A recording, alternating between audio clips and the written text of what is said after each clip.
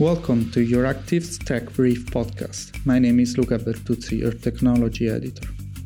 This week, we take a closer look at the upcoming economic recession and how it will impact the tech sector. For an overview on all things technology in the EU, sign up to our free newsletter or visit the website euractiv.com. This is Euractiv Tech Brief podcast.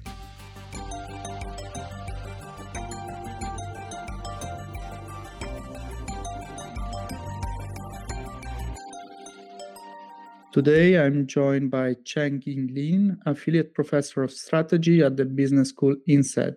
Hi, Chengying. Hello, Luca. Glad to be here. And we are glad to have you.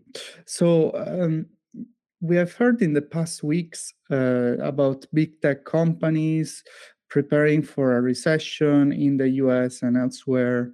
This is like a topic that a lot of people are talking about, but not many are seeing. When can we expect this recession to hit, and with what effects for the tech sector? I think it's a very interesting question. I think now we see multiple things happen recently. First, with Elon Musk taking over Twitter, we have before that launch of the metaverse, and more recently the rise of ChatGPT. So everyone basically turned their eyes towards tech. At the same time, we also see this big layoff stream by the major tech companies, including Microsoft, Google, Netflix, etc. I think the prediction of the recession will be a really difficult one. I think the central bank is working on it, economists are working on it, and the executives certainly around the world is working on it. Although it's difficult to predict when is it going to happen, what we can expect, right, is the overall slowdown of the tech sector. But on the other hand, the China rejoining the global economy could be another boost that brings some of the growth back. And then India, as we all know, started to grow significantly as well. So basically, it becomes rather uncertain to see when and how hard the recession is going to hit. But I think the tech movement is part of the movement that many of the industry leaders and company leaders are preparing for a potential of a recession. And since you mentioned China, I think that's an interesting point. We have seen the Biden administration sort of expanding an export control policy initiated by Trump. Do you think that these new sanctions aimed at crippling China's technological sector will deepen a recession? So it is very interesting. Certainly, I'm a strategy professor. We've been looking at strategy for a long time, and geopolitical and global tension is part of the broader macro environment we look at for economic development, for company or industry growth. And the recent tension, what we've basically seen is the tug of war between the superpowers, the economic superpowers, where China has significant growth prior to COVID time, and US has been sort of the dominant number one economy globally. So there's this tension on who is going to take the realm of the number one global economy in terms of overall GDP. And part of what the policy we're seeing, and even the political statement, is sort of that process of the economic power struggle.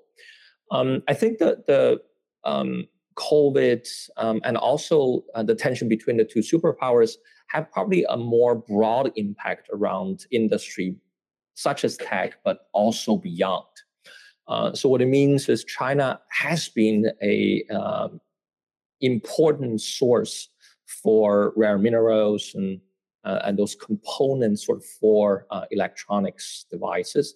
And it has been a manufacturing center, being mainland and also Taiwan, being a part of the suppliers of this broader global supply chain.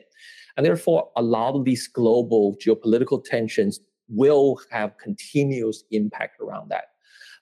The important thing is to look from the company side. What has companies started to do? Around COVID time and even coming out of COVID, companies started to build more regionalized and different ways of a supply chain structure And we're also thinking globally, how do we look at the raw minerals in terms of raw material, but also the recycling of some existing product that go into the waste. And therefore, you are going to see in the next few years, the industry is rethinking about the supply chain from a global perspective, and also from a way of business model, like more recycling, reuse, etc. So this could have a fundamental impact to the tech industry in general, and that will become part of the game. Since you're mentioning COVID, I think that is when we have seen tech companies, especially big tech, reaching an all-time high in terms of market capitalization. And so wasn't it sort of natural to see their stock market go down in the past month? And do these layoffs mean that they overestimated the market and they didn't look at the fact that it was probably going down after COVID? So that's a great point. It's the continuous challenge for companies to look at growth. Nobody have a crystal ball. It's very difficult to look into growth, and company basically has to use historical performance and a bit of a forecast to actually see where the growth is going. The current layoff is quite complex, and it pretty much had three layers. Number one, as you mentioned, is the significant growth at the beginning and even extended to during the COVID time, right? So that is very interestingly globally when a lot of the manufacturing companies see a production challenge during the COVID because of quarantine regulations, etc. The tech industry in general see an increase because all of a sudden everyone needs to take a computer home. We started to watch more TVs, and kids need to watch a different channel. And we also started to order a lot of essential goods online. And therefore, that significant growth sort of fueled the tech sector during the COVID time. And the second layer is basically around talent, right? So to fuel these growth, the tech companies really need to tap into the already scarce high-tech talent in terms of data analytics, programmers, etc. And therefore, during COVID time, they spend a lot of effort really recruiting this talent in anticipation of the continuous growth. What is interesting is post-COVID, when the quarantine regulations eased and when people started to travel again, companies are very optimistic about the continuous growth. Right? Because all of a sudden you opened omni-channels, you have new ways to engage with the consumers directly. A lot of the industry is actually looking at a continued, if not increased growth post-COVID within what we call the new normal. Unfortunately, right, some of the recent event happens with the war, with the supply chain challenge, with the energy crisis, and also with the inflation, and that growth wasn't materialized. And therefore, much of what we see as the layoff is the readjustment of that projection, basically saying growth was not as anticipated. We have hired a lot of talent, and that we have to adjust based on the new growth rate. So a lot of these really is a perfect storm that leading to what we see currently. But I do want to call out one thing that caused the media attention a lot, which is Twitter.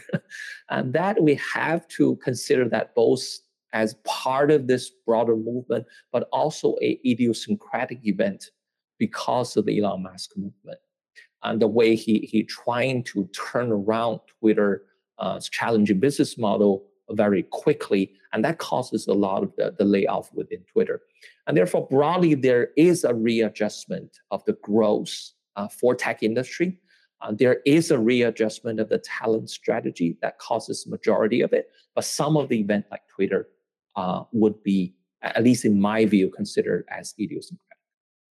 Is this adjustment structural, or is it just a short-term fluctuation? Because we have already seen some commentators saying this might lead to a sort of democratization of talent distribution that so far was so concentrated in a few companies.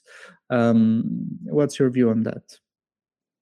So let me offer a few directions or perspectives to look at this, and some of them are actually contradicting, and that's or going into different directions, and that's why it makes the prediction rather difficult. This could be a bit of a structural in terms of business model. So many of the company, as we know, for example, Facebook has been struggling about their business model over the years, right? So the purpose of the company is making connections between people and among people, but a lot of the revenues are actually coming from advertisement. And as the preferred mode of exchange or connection moved across generations with different age groups, from text-based to image-based to short video-based, and we do see we do see Facebook started to struggle to keep up with the pace, right? And then even some of the acquisition may cause a lot of disturbance in the field, and people start to question Facebook's ability to continue to evolve with the user base and continue the sustainability of their business model. So that could be structural, and that's not only Facebook. Many of the digital providers started to face that challenge. How much can you use data, and what data can do, and how much additional value can you capture from the data you have? On the other hand, this could be temporary, right? So as we mentioned, this is partly because of the growth adjustment. The growth may slow down for the industry, but in the short term, at least I don't think it's going to go negative growth. So the industry is continually growing, it's just at a slower pace. And then you come to a broader talent strategy. Yes, I think the lure of these top talent firms are very significant for the talent market. And there was historically a shortage around this high-tech talent pool. But many of the industries and many of the countries has paid a lot of attention to it. So we do see the labor market started to adjust this. And we also see within the companies, there's reskilling, there's upscaling to really build up the talent pool around digital and around technology in general. So we could see the ease of those over the years. But one thing it is very important to point out is the growth will likely, especially in digital and tech, come outside of the tech industry itself, right? We see the digitalization of the consumer world, and now digitalization is also going into the B2C, the service and industrial world. And that's going to be very significant. And therefore, what I encourage to say is, yes, although the sector has been laying off talent, the talent would have a place to go if you look broadly into industrial and other sectors. I wanted to go back to the question of the business model, because this, I think, is the crux of the matter for a lot of companies. So you have mentioned Meta, Twitter, and I would also add, social media in general. They seem to not having very positive prospects, but turning this upside down. Which are the companies you expect to recover the fastest from the recession? So it will be very interesting to look at deeply at their business model, right? So we have to dissect company by company and say, okay, what is their main activities that companies are producing? And also, where do they actually capturing the value? I think there has been a lot of hype around the data itself. Once you have the data, the assumption is then you're going to capture a lot of value out of it. But over the years, when both the consumer goods and also the industrial sector started to look at the data, we realized data do provide the value added, but there's also a limitation to what data can provide. And then as more of the companies started to build their internal capabilities, they were actually able to capture some of the value from the data themselves. And now the consumers are also waking up to basically say, I would give up my data in exchange for convenience, but that has to have a limitation. And therefore, we do see now a broad renegotiation of the value capture within the data. And therefore, without giving a a name. It's really the game is around how do company very clearly and carefully look at their data strategy, look at where they capture the value. The company who can continue to innovate and then manage that value very carefully with the consumers, with the end users, would ultimately win out in the long game. And I would also add that regulators have waken up to the question of data in terms of especially data protection in the EU, I would say. But just continuing this hype, now it seems that the metaverse has replaced data as the new hype in the tech world. Meta, among others, but obviously Meta's leap of faith in the metaverse is more visible since they changed the company name. It also means it has exposed the company to this new technology, which we know relatively little about. So how do you think the upcoming recessions and everything we have mentioned until now, geopolitical tensions, talent reshuffling, will affect this move into the metaverse? That's a great question. I think I can also throw in another term which has been really talked a lot about is ChatGPT. I think I would put both into the categories of experimentation. So with all the challenges Facebook facing, with the aging user base, with the challenge in business model, with the move into new communication format, I think Meta is a very nice experimentation that Facebook runs to say, how can we create almost a parallel universe so we can interact digitally? But broadly, the importance of Meta is to say, how do we actually live in this hybrid world? And that is what many of the brands participating in Meta and many of the technology companies and even the consumers are basically considering about and exploring. I think that's where the exciting part.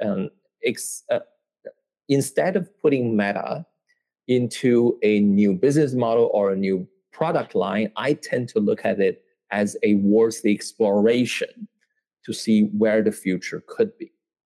ChatGPT is another example, right? And now it becomes a global phenomenon.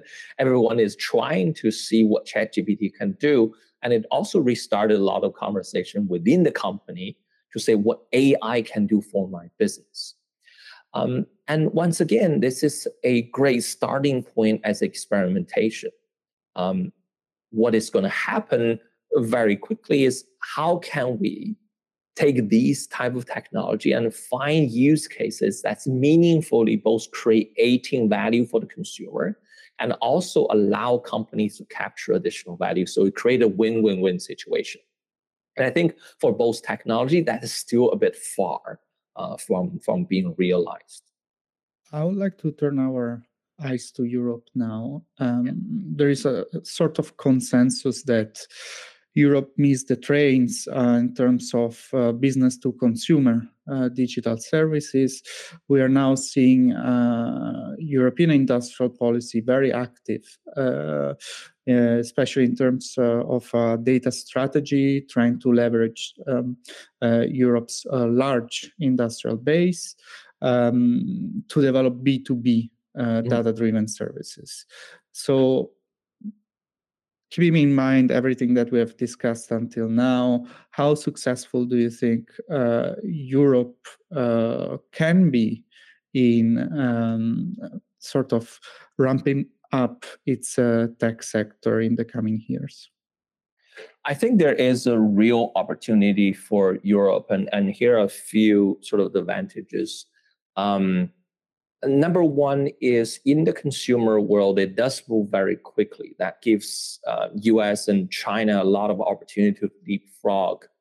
And Europe takes a lot more cautious way in proceeding. People have discussed in a long time about GDPRs and consumer protection, and now you have the Digital Marketing Acts and etc. So Europe took a very strong moral stance around this. I think that could become beneficial when it comes to industrial sector for digitalization and also sustainability, quite frankly.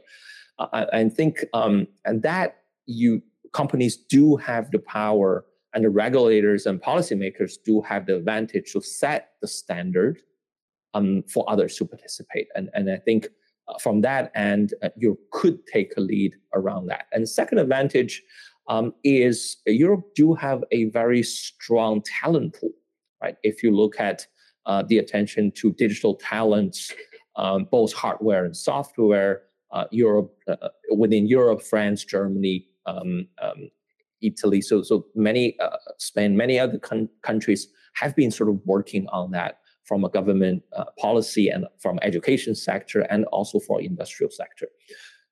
So there is a real opportunity for this talent to actually unleash what they have learned technologically into the business setting. And very differently sort of from the consumer sector, right? So we've seen the rise of Microsoft, and partly Microsoft's rise in the B2C world is their attention to cybersecurity, their attention to data protection, and their ability to operate. So if you take that analogy and look into at a continental level, yes, Europe, with the strong attention to data protection and cybersecurity, could sort of leapfrog. At the same time, I think we also need to be very cognizant about the trade-off we're making. The trade-off in the US is because they open up rather quickly, they let the innovation drive. Therefore, the data structure and data access is more ubiquitous and richer over there. And that gives the business a lot of opportunity to leverage those data lakes and data pools. And it will take Europe, both from an investment and also from a procedural side, to continue to build that data infrastructure in order for the industrial sector to sort of flourish. And that may be, right, to Europe's disadvantage. And we just need to be very cognizant about those challenges. Cheng-Yi Lin is Affiliate Professor of Strategy at the Business School INSEAD. Thank you. Thank you very much. It's a great pleasure. That's all we got time for this week. Don't forget to sign up to our free Tech Brief newsletter to stay on top of tech news and digital policy developments in the EU and beyond. Also, don't forget to subscribe to this podcast published on Apple Podcasts, Spotify, Stitcher, and Amazon Music. This episode was produced with the technical help of Evi Chiorri. I'm Pierluca Bertuzzi, and thank you for listening.